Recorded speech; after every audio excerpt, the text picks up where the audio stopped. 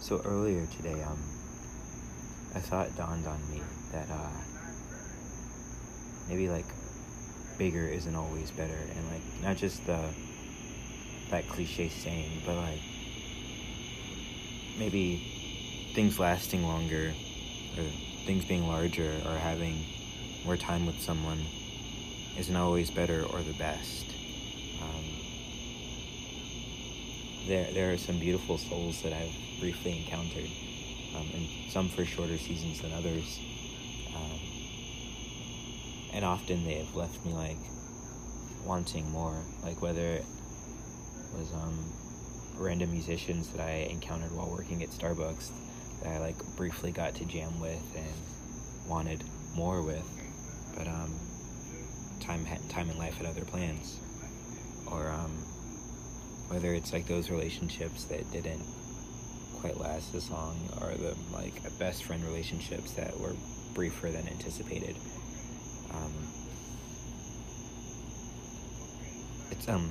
And so, but like maybe that's just the right amount of it that we needed, that fraction that we got. Because sure, like a hamburger-sized macaroon sounds like amazing in theory, but I think it would like lose part of its like je ne sais quoi, or like that. There's I think it's even the fact that like having one macaroon, like it still leaves you like hungry enough and like your appetite wet enough to like crave another one, like another delicacy that's going to be like slightly different because they come in an assortment of flavors, and that's the other thing, like instead of like filling ourselves up on this one great one, we get to like fill ourselves up and make like this mosaic like feast of encountering and experiencing each other. Yeah.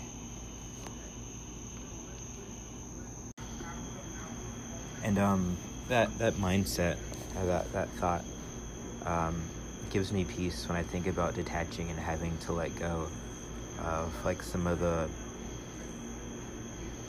most beautiful souls I've ever met, like the ones that have like really gotten like past my walls to the core of me, who I've loved greater than myself. Because like having someone get that close to you and then having to detach from them is like losing a piece of yourself. And I mean, think about it. Society really doesn't teach us or show us the nuances of love. Like typically we're shown like we're fed fairy tales, like these different how do I say this, like literal fairy tales, like, and that's our first example of love. Like look at Cinderella. Like this young lady's in a sad life, goes to a ball dressed up as everything that she's not, and then Prince Charming sees her, but then before like he can really get her info, time takes her away, and then he scours the town and finds her, and they live happily ever after. And like that's how we're taught, like, true love at first sight, which can be a thing. It's a beautiful thing, because sometimes when your soul knows, it just knows.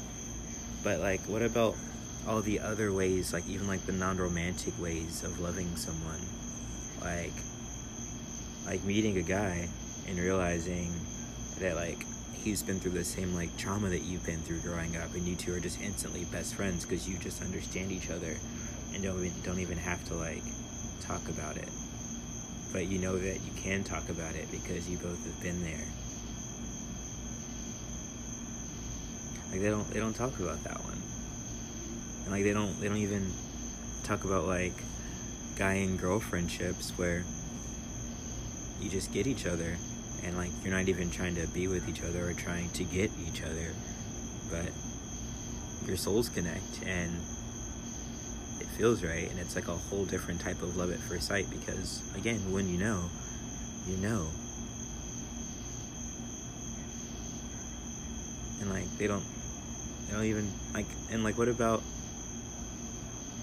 that one friend that doesn't like to be alone, and you know that because you also don't like to be alone. So you guys are always down to be alone together, because that way you're just not alone. I think the world is far more lonely than we admit. And like we're so starved for like company and affection, and like sure we fill it in like some illegitimate ways at times. I think we're just doing the best with the tools that we have.